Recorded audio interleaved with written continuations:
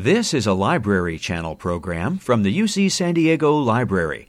Visit us at www.uctv.tv/library-channel for interviews, author talks, and other programs that will inspire you to read, write, think, and dream.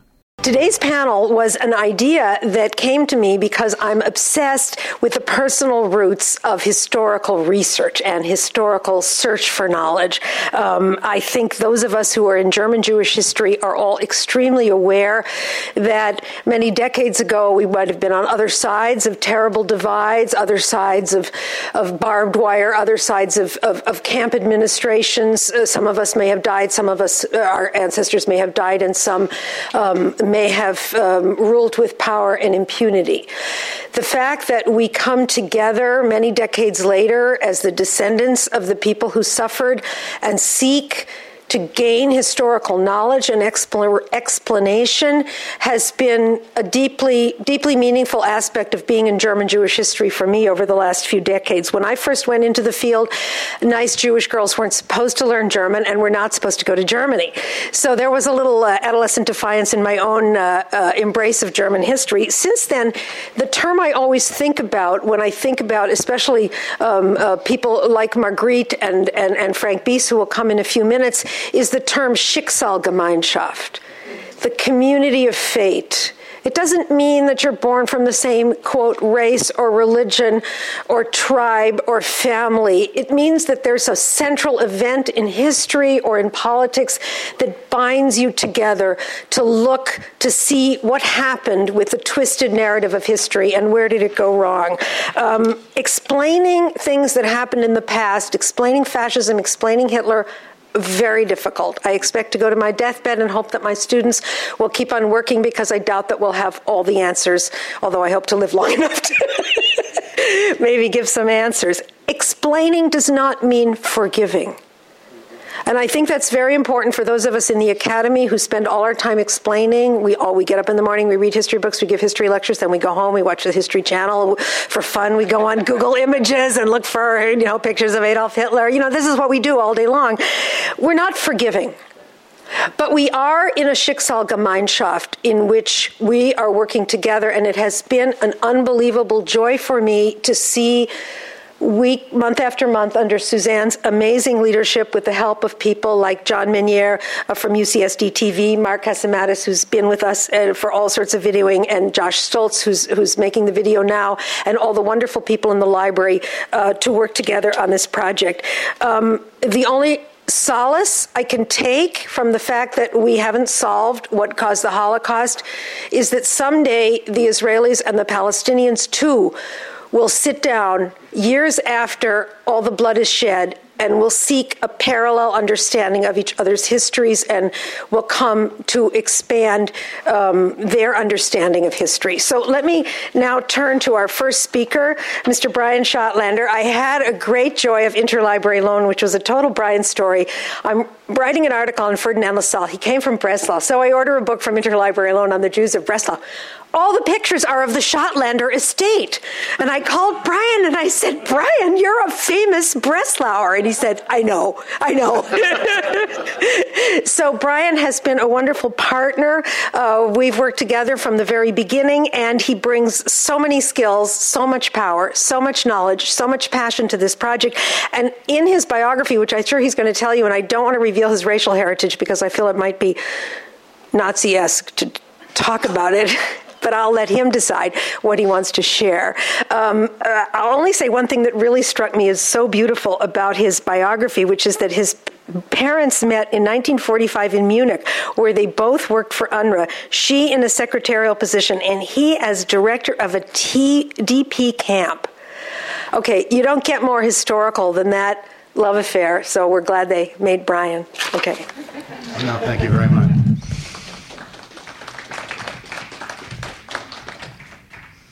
I actually left out I was talking to my mother last night, left out one important detail in that small data point, and that is that they met on Valentine's Day. So love story indeed. My name's Brian Schottlander. I'm the university librarian here at UC San Diego and have been for the last 15 years or so, and have been extremely pleased and gratified to partner with Deborah and Suzanne's predecessors on bringing this vision of a Holocaust living history workshop to life. And I think all of you being in attendance today is a beautiful testament to our efforts to having done so. My interests in this workshop do very much date to my having grown up in the shadow of the Holocaust.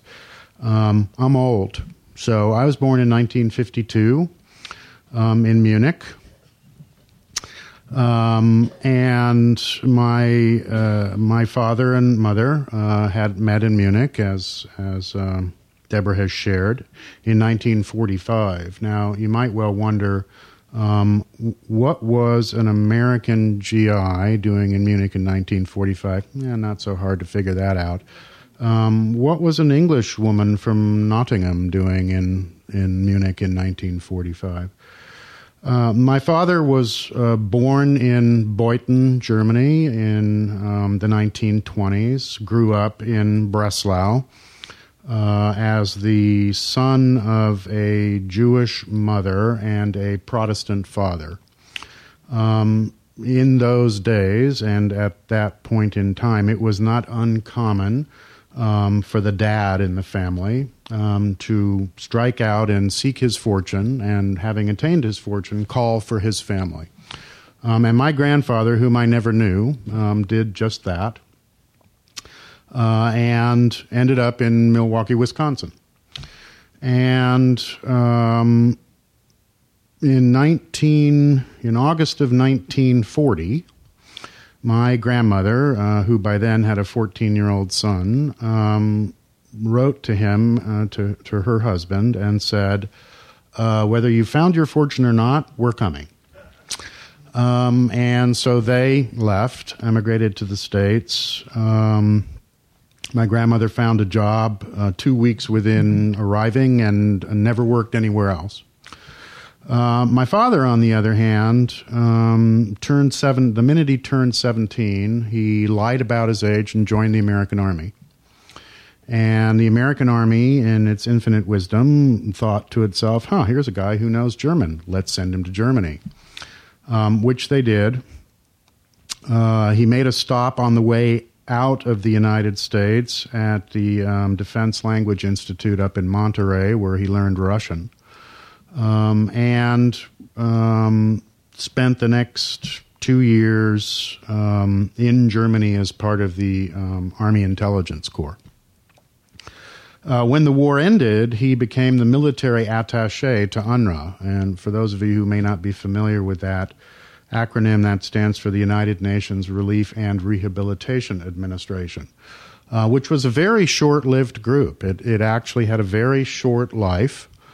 But it was a life that lasted long enough for my mother to meet my father. My mother, who is English, as I said, and her very best friend, a Scotswoman, who is my godmother and who, ironically, now lives in San Diego, decided when the war ended that they wanted to sort of help put Europe back together, as young people did in those days. And so my mother applied for 2 UNRWA positions, one in the south of Germany, in the American zone, and one in the north of Germany, in the English zone. And of the 2, for reasons she cannot remember, except she thinks they may be related to how you got paid, she selected the American zone one, went to work for UNRWA, and across the street from where she worked in UNRWA headquarters, there was a German school, and I've tried to figure out what it might be or have been, that had been taken over by UNRWA and was functioning as a displaced persons camp. And my father administered that camp and was responsible for repatriating people to Germany, many of whom came from Eastern Europe, the Ukraine in particular. Eventually, they ended up having children. I was the oldest of those children, and I have 3 brothers. We were all born in Germany and raised in Germany. I personally lived in Germany until 1965 and came to this country at the age of 12. And my memories of growing up in Germany are influenced by 2 things in particular. When we lived in Wiesbaden, which is where we lived before we came to the States in the 60s, we lived on a dead-end street, and we lived in this really nice 3-story German apartment building that was owned by a guy who I had no clue was actually one of the largest construction developers in Germany, a man named Heinz Mosch. And his daughter, Dagi Mosch, who we knew as 6-year-olds, is now one of the wealthiest women in Germany. She runs a huge construction empire. But even more interestingly, at the end of this dead-end street was a great big wall. And behind this great big wall, on our side of which grew lots of blueberries, I remember that vividly, and we would go steal these blueberries. But on the other side of the wall was the Henkel estate. Now, Henkel is the great German champagne company. It has been in business for years and years and years. What I didn't know, though, is that during the war, the Henkel estate, which was a magnificent place, and is to this day, you can look it up online, had been taken over by the foreign minister for the Nazi government, Joachim von Ribbentrop, who was executed at Nuremberg. I was a kid. I didn't know any of that. I didn't find that out until about 40 years later, when I was having a conversation with the president of the largest book dealer in Germany, a man named Knut Dorn, who had spent his entire life in Wiesbaden, which is where his company is located. And I mentioned living at the end of the street where the Henkel estate was, and he said, well, that was von Ribbentrop's headquarters, which I did not. The second memory that I have of that time is I went to German schools for the first 4 grades and kindergarten. And my mother, who was English, began to become concerned that, as she put it quaintly, I was going to become a German, quote unquote. And so she pulled me out of German schools and sent me instead to the American schools that by then were pretty common on American military bases. And so I spent through the 7th grade going to these American schools. And one of the things that I remember very, very vividly, and it came back to me many years later, was being called a Nazi by these American kids, because I had gone to German school and I spoke German really well, and I suppose when I first started I seemed pretty German to them. And really taking offense at that, really doing what I could in the way of fisticuffs and other things to refute that. And then I really never thought about it again until many years later when I was going through a diversity workshop. I remember this vividly. And this particular person who was leading this workshop had us all line up in the middle of the room. And then she went through a series of questions, and she said, if you have ever been discriminated against because you are gay, please move over to that part of the room. Or because you are African American, please move over to that part of the room. Or because you're a woman, please move over to that part of the room. Blah, blah, blah, blah, blah. And at the end of this exercise, who's standing in the middle of the room? Me. The white guy from Germany who everybody discriminated against because they thought I was a Nazi. Not a question she thought to ask. That's what my experience of growing up in the Holocaust was like. Okay, well, lots of food for thought there. Thank you, Brian, for sharing, as we say in California. Okay. The next speaker on the panel is Professor Margriet Froelich, and it gives me particular joy to introduce her because she is our visiting DAD professor, Professor Concha, who's in the audience from the literature department, and Professor Bies, who will be coming in a few minutes, we hope, if he can get out of his class early without shortchanging the poor students. Margriet has been visiting us already for 3 years, and I believe it will be here for some time into the future. She's been teaching a wide range of courses to tremendous success, everything from Jews and Hollywood and Nazis, Holocaust as public history, all kinds of fascinating courses. I have the honor of having many students in my classes who say, oh, guess whose course I just took and I loved it, Professor Froelich. So that has been really great. Among her many accomplishments, the one that really rent my heartstrings here was after graduating from high school, she traveled to Israel and spent time as a volunteer on a kibbutz founded by German and Austrian immigrants in the 1920s, run by Hashomer HaTzair.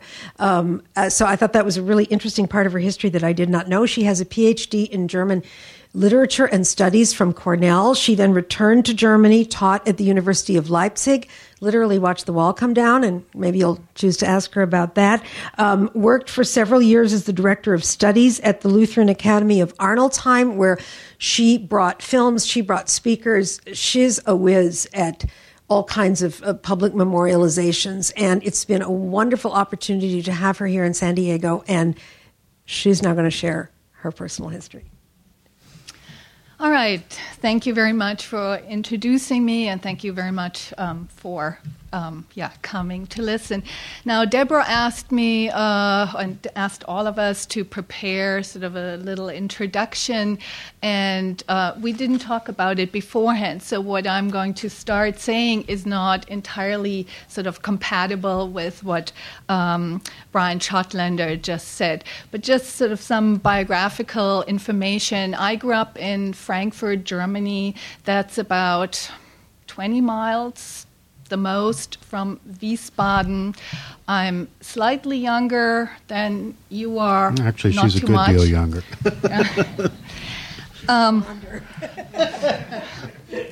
Okay, so how should I start? I thought.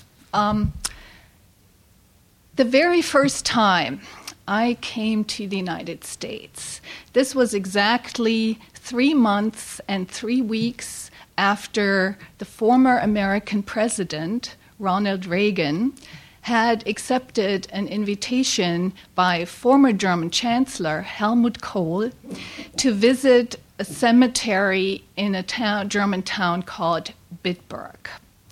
Now, this stirred up enormous controversy both in Germany, in Israel, and certainly here also in the United States. I see some of you are nodding because you remember this event.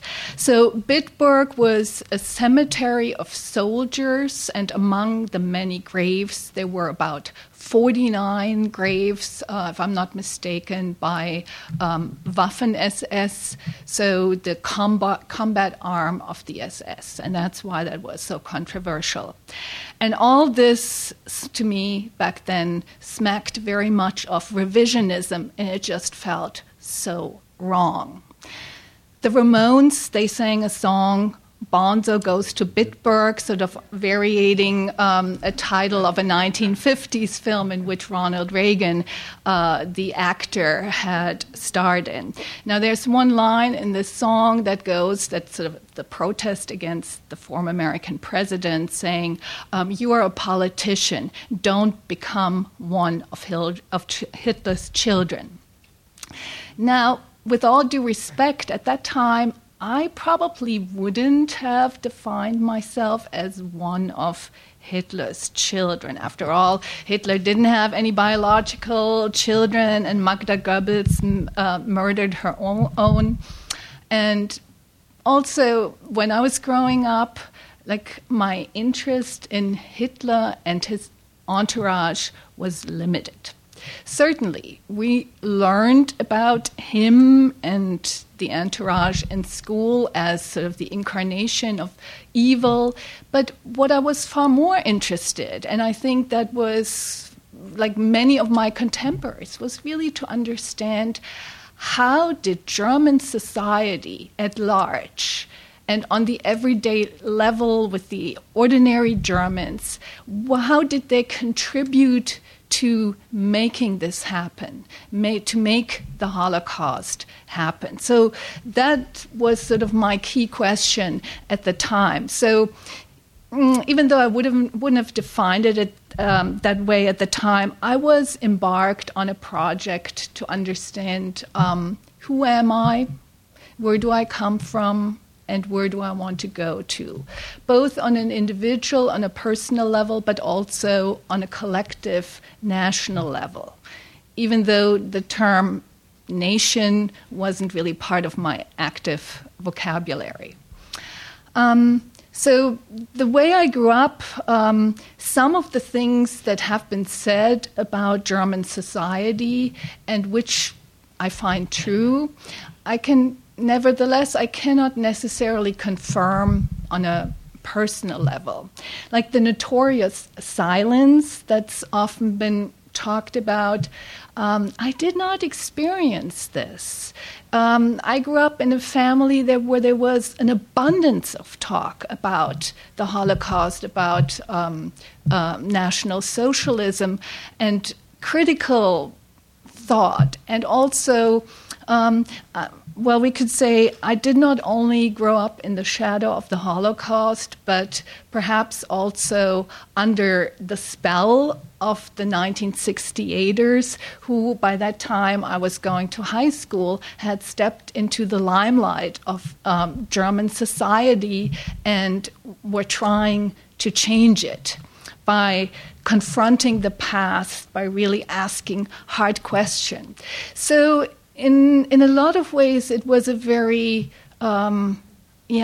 open-minded period where all what was repressed still in German society was people were trying to uncover it, to really confront it.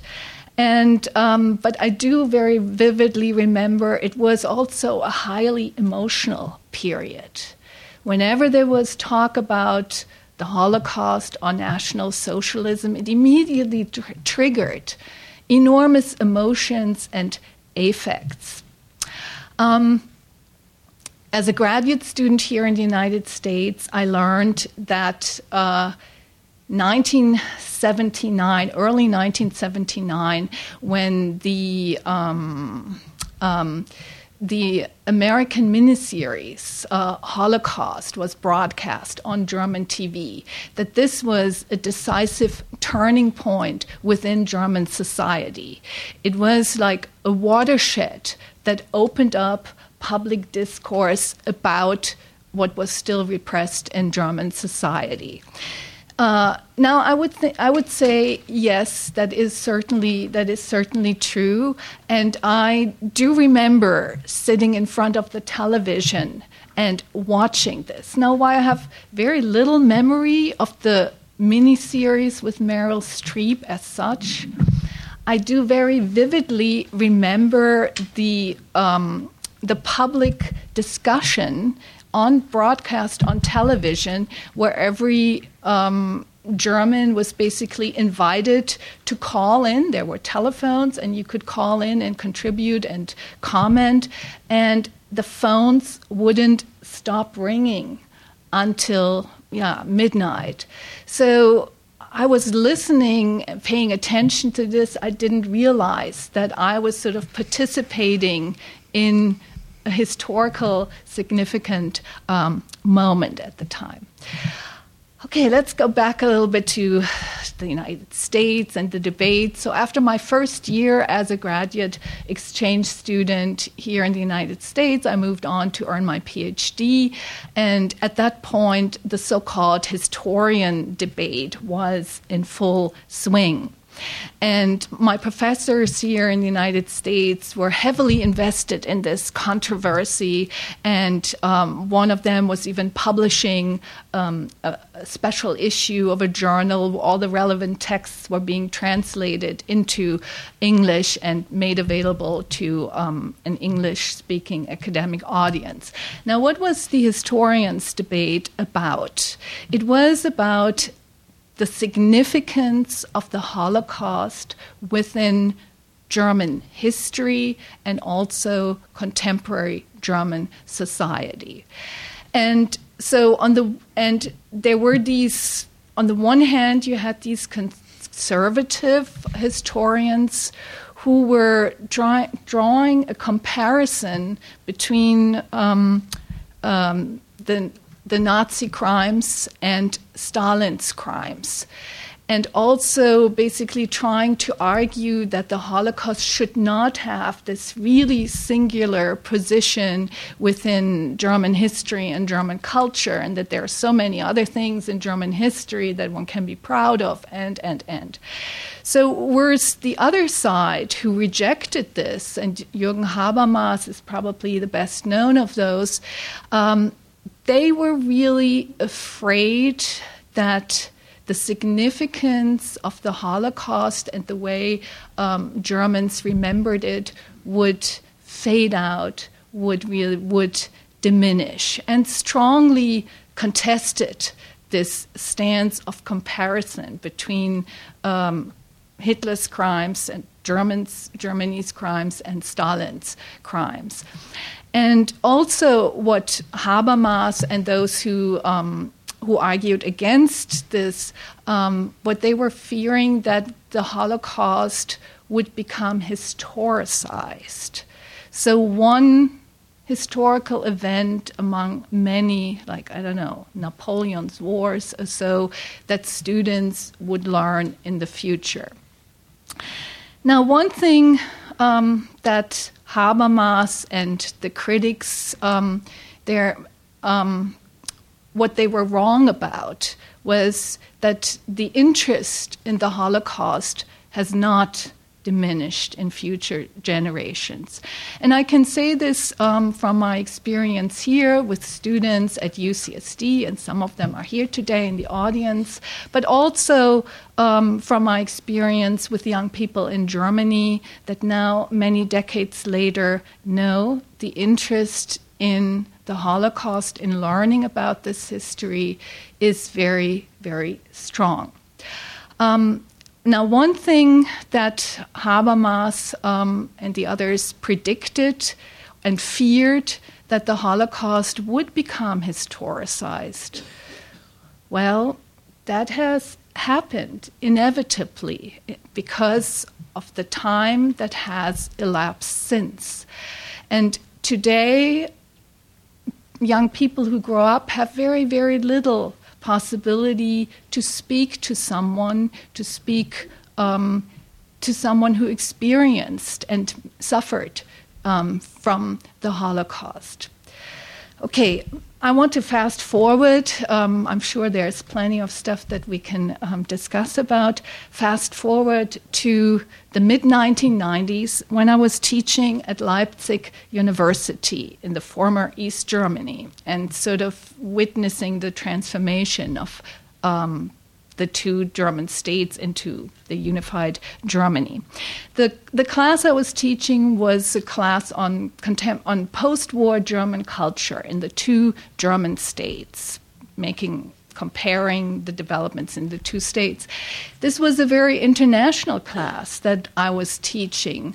So while most of the German students were from the former East Germany, there were many, about a third of my students in the classroom who were from other European countries who had come on European exchange programs. And among those, there were many French students, very well-educated French students from Paris studying political science, international relations, and French students, that means the descendants of parents or grandparents who had immigrated from the former French colonies to France. And whenever I started speaking about the Holocaust and its significance in post-war German culture, East or West, there was an intervention. And some of the French students, they wanted to talk about the war in Algeria. And this moment, it was like almost like sort of an inner reflex of mine, like a wall inside myself went up. Sort of, and I was sort of silently saying to myself, no, this must not be. This must not be. The Holocaust is singular, and I have to teach here everyone in the classroom that this is the case before we can talk about anything else. Now, in retrospect, what I would say is I was lacking some really intercultural competence and skills that are very necessary when we talk about the Holocaust or teach it in the 21st century. So that maybe there needs to be a space that allows for other perspective, other grievances, other histories to be incorporated in such a discourse without the fear that I experienced in the 1990s, that would somehow diminish the relevance or contest the relevance of the Holocaust. Okay, one more fast forward, and then I'll stop. April 11th, 2015, I was here in San Diego watching the news coverage about the commemoration, the 70-year anniversary of the liberation of the concentration camp in Buchenwald, the camp that was liberated by Americans. And among the survivors who are still alive and who go there on an annual basis. There was one man with the name Bertrand Hertz, who was one of the 900 children, Jewish children, incarcerated in Buchenwald and who survived.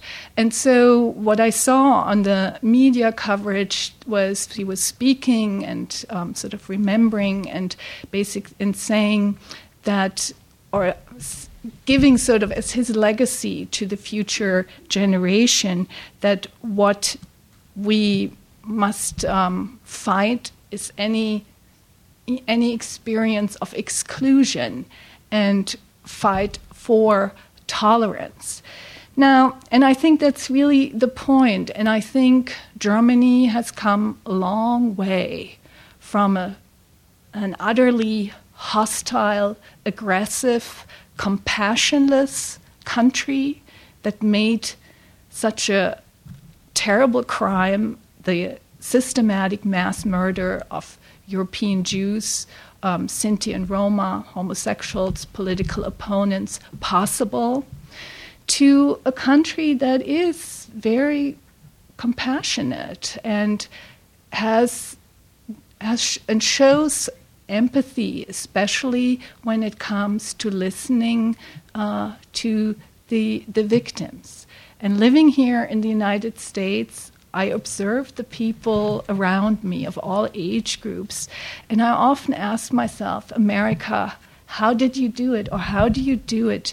That it seems to me that every child growing up here in America and going through the American school system learns this compassion and respect for the other, that I think is the basic ingredient for an open society that we need.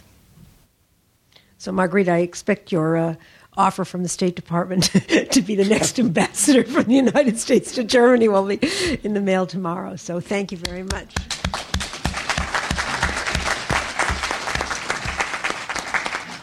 So it's with great pleasure that I welcome my colleague in German history, Professor Frank Bies, who's had a very busy afternoon from the Marina Memorial to the MMW classroom and has graced us with our time. I met Frank the first week I came here, and it was a sense of homecoming because we knew all the same historians. We read every one of the same books, and we've had great fun over the years. We've supervised several dissertations. We have several more in the works this spring.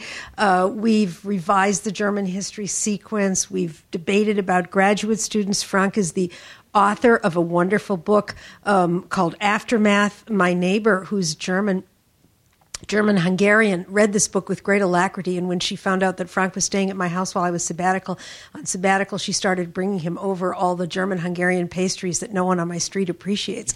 So that was a great mitzvah for me to bring my neighbor and Frank together. He's a very cool intellect, Professor Bies, and there's no the sentimentality or the emotion that Marguerite discussed a few minutes ago is not apparent in his visage or his delivery or his discourses. Maybe today he'll show more of that. He's the baby on the panel, born in 1966. His key political experience was the peace movement of the early 90s, did a civil service instead of military service, a great example of the new Germany, and has been living in the United States with many degrees, many books, many honors since 1991. Frank. Thank you, Deborah. Actually, your neighbor was the first moment when German history was really good for something. To get those pastries. That was really something. I'm a little bit at a disadvantage because I, of course, don't know what the previous speakers here have said, and I apologize if I basically repeat what you've already heard. I indeed just came from my class teaching. Actually, had to shorten it a little bit to come here. And, for me, the challenge of this panel is, and probably for you, Margaret, as well, and Brian, is to divorce my personal recollection from my professional identity as a historian. I mean, I study post-war Germany. One of my interests are the sort of lingering after effects of war and genocide, the history of memory in post-war Germany. So I find it sort of difficult to figure out what is my personal recollection, what is my sort of professional expertise in this field. So I would say that, the question is here, what does it mean to grow up in the shadow of the Holocaust? And my sense is, and I think this is pretty similar to what Margaret said, that this shadow of the Holocaust was actually not present for a long time. It was certainly not sort of explicitly present, and I think it might have even taken longer than the broadcast of this Holocaust miniseries for the Holocaust to become really deeply implicated or deeply a central part of German public life and political culture. When I went to high school in the 1980s, a lot of my teachers were 68ers, people who came up of age in the student movement, and they were quite willing to talk about fascism, to talk about National Socialism. They were not so great in talking about really the Holocaust per se. And I think that was still the sort of dominant view in the 1980s. When I went to university in Germany in the late 80s and early 90s, I don't think there was any course just on the Holocaust at the places where I studied. And I think this was quite typical still for this period. Most of the Holocaust historiography actually came from this country. It was written by American historians, not by Germans. I mean, this has changed now. Now, in Germany, too, there's a vibrant Holocaust historiography, and I think it's really important to realize how central the Holocaust now is for German self-understanding. You all probably have heard or maybe even have seen this memorial for the murdered Jews of Europe right in the center of Berlin, right next to the German parliament, the Reichstag. And I always tell my students, you have to imagine this would be the equivalent to having a memorial to slavery or to the genocide of Native Americans right next to the Capitol in Washington, right next to the White House. So this says something about how important the Holocaust now is for German self-understanding.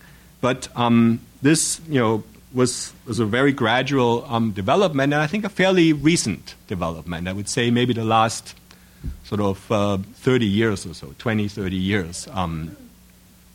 Now, when I was growing up, as I said, this was really not the case. I think I had a very sort of abstract understanding of the Holocaust. And what I especially didn't have, I grew up in a fairly sort of provincial region in southern Germany. I never had any conscious contact with a Jewish person.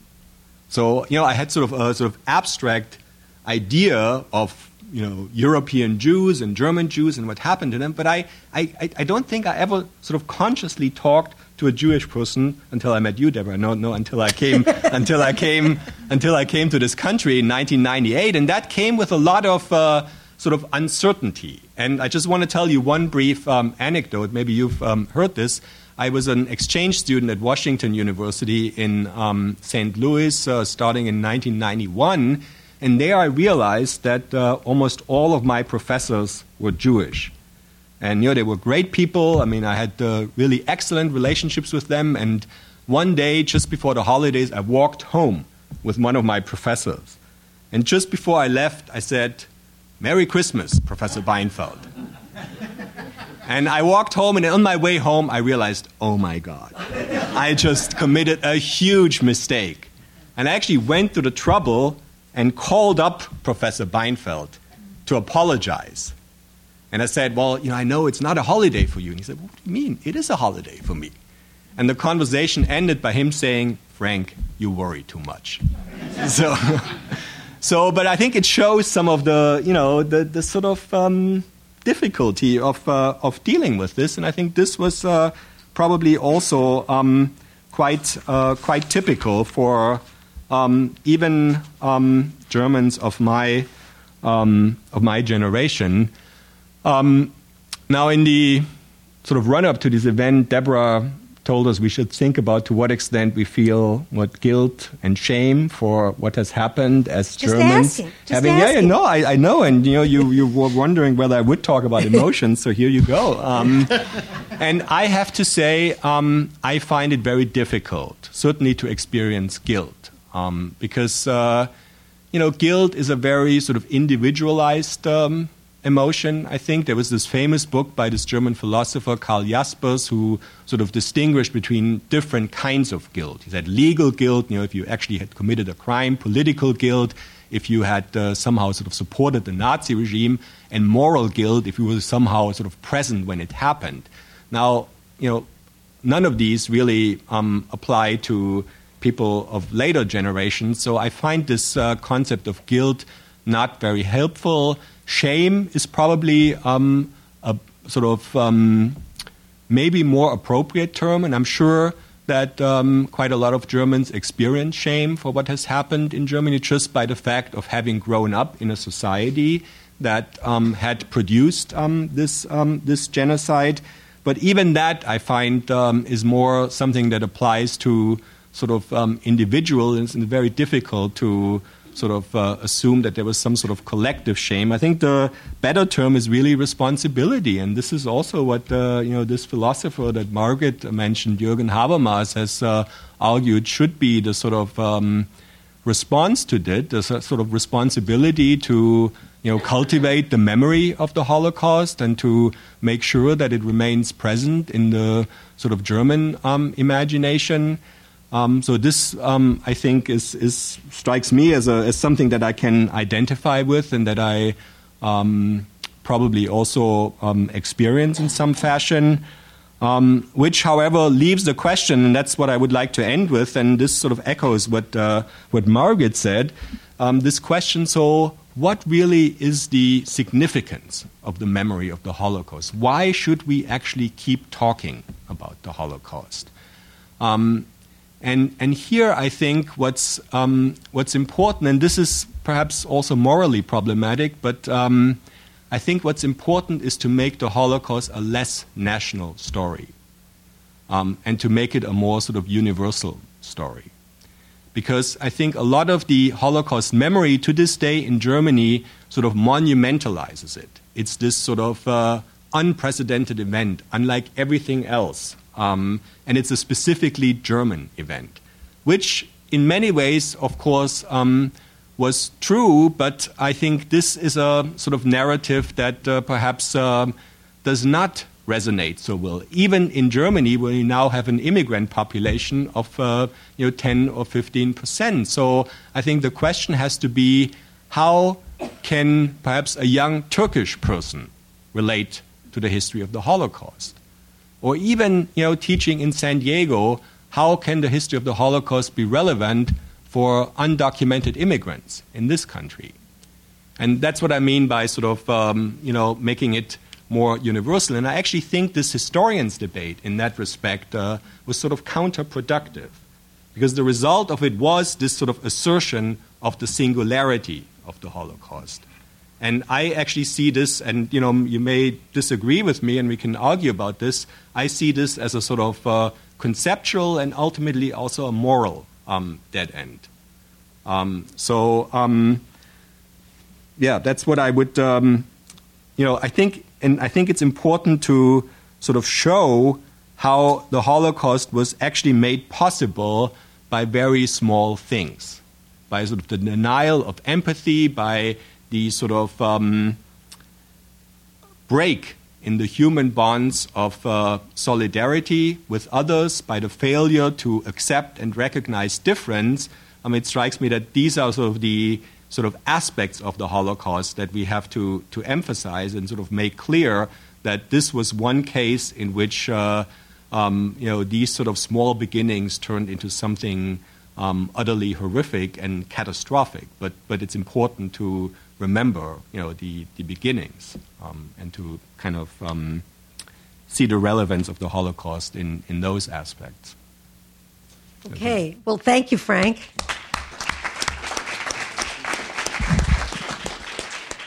Okay, I'm going to shift maybe back to, I'm interested in asking a question about growing up, and this stems actually from a conversation that I had with Frank, so maybe I'll direct my question to the other two. And I'm wondering, to what extent did you feel a sense of national identity growing up, or was that something after World War II and after the Holocaust? Was that bankrupt? And if you did feel some sort of national connection with Germany, what did that look like? So I'll respond to that because it was very much part of my response to being called out by American students as a Nazi. Because my response internally and externally was not, no, I'm an American. It was, no, I'm a German. Which in my mind, even at that age, was very different from being a Nazi. Don't even ask me why, but it just felt fundamentally different. I guess because I was surrounded by people who hadn't been part of that.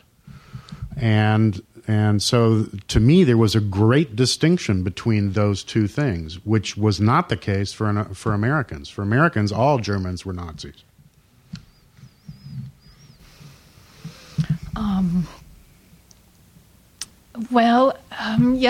Growing up in Germany, I don't think it was sort of an active concept. I, like probably most other people, became very aware of being German once I traveled abroad. And maybe one incident that I could share with you.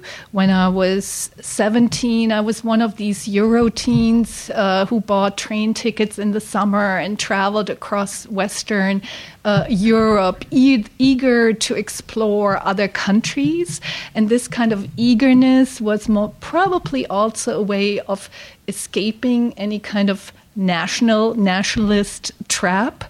And so I was there with my travel companions, 17-year-old, sitting in the park of Sacré-Cœur, beautiful summer day in July. And there was this elderly French lady sort of coming by and sitting next to us. And she started a conversation with us in French, and she was asking where we were from, and somehow she thought that we were British, and we said, no, we're Germans. And she stopped and sort of mumbled something that later on I realized she said Bosch, and she got up and she left. And so harsh confrontation, but that makes you then think about like what was the role that Germans during the Nazi period really played in France. Bosch? Oh, that's well, I don't know what the English. It's a derogatory term for Germans. I think gringos probably wouldn't really capture it, but something. Crowds. Yeah. Frank, did you want to respond to anything that's been said, the last few questions? I guess I have to say I didn't want to feel German, and I didn't feel particularly German. And I think that was an expression of the sort of post-war culture, that this was de-emphasized. So, maybe I experienced more guilt and shame than I'm ready to admit. I'm not sure. But, I think national identification was looked at very suspiciously. And even coming here, I think I was at first kind of taken aback by the open patriotism of Americans. To put a German flag in front of your house in Germany, people would think you must be a neo-Nazi or so. It's totally, I think to this day, the only moment now when it's done is during, the World Cup or so, with respect to soccer. That sort of makes it possible. But other than that, no. Strange reversals of fortune. A friend of mine, a colleague in the history department, once said it was the greatest lack of luck, bad luck, to be a Jew before the Holocaust, before the war. But it was very bad luck to be a German after the war. And I think there's a certain flip profundity to that. Okay, more questions from students. Okay, we'll take 2 more questions from anyone. This is probably the last, generation of people who were really immersed in the Holocaust. So, just in response to this perspective that was put forward, so we're not going to have any more this side of the story. We're going to have much more the unpassionate theoretical approaches of historians arguing whether this was a singularity or this could be, or should be looked at the roots of the German nation. But it's also going to be a challenge, and I'm coming to my question in a second. It's a challenge because people don't... I'm thinking about there's a growing number of young Israelis that are moving to Berlin these days. It's cheaper. There's no military conflict. There's some anti-Semitism here and there, but, less than what people were warning them about. So they don't want to talk about the Holocaust, right? And I think they are representative of many others. How do you think historians are supposed to stand to this challenge when there are no longer people who were immersed, where people want to forget? What is the responsibility of historians? How does that reflect in your discourse? Have at it, historians.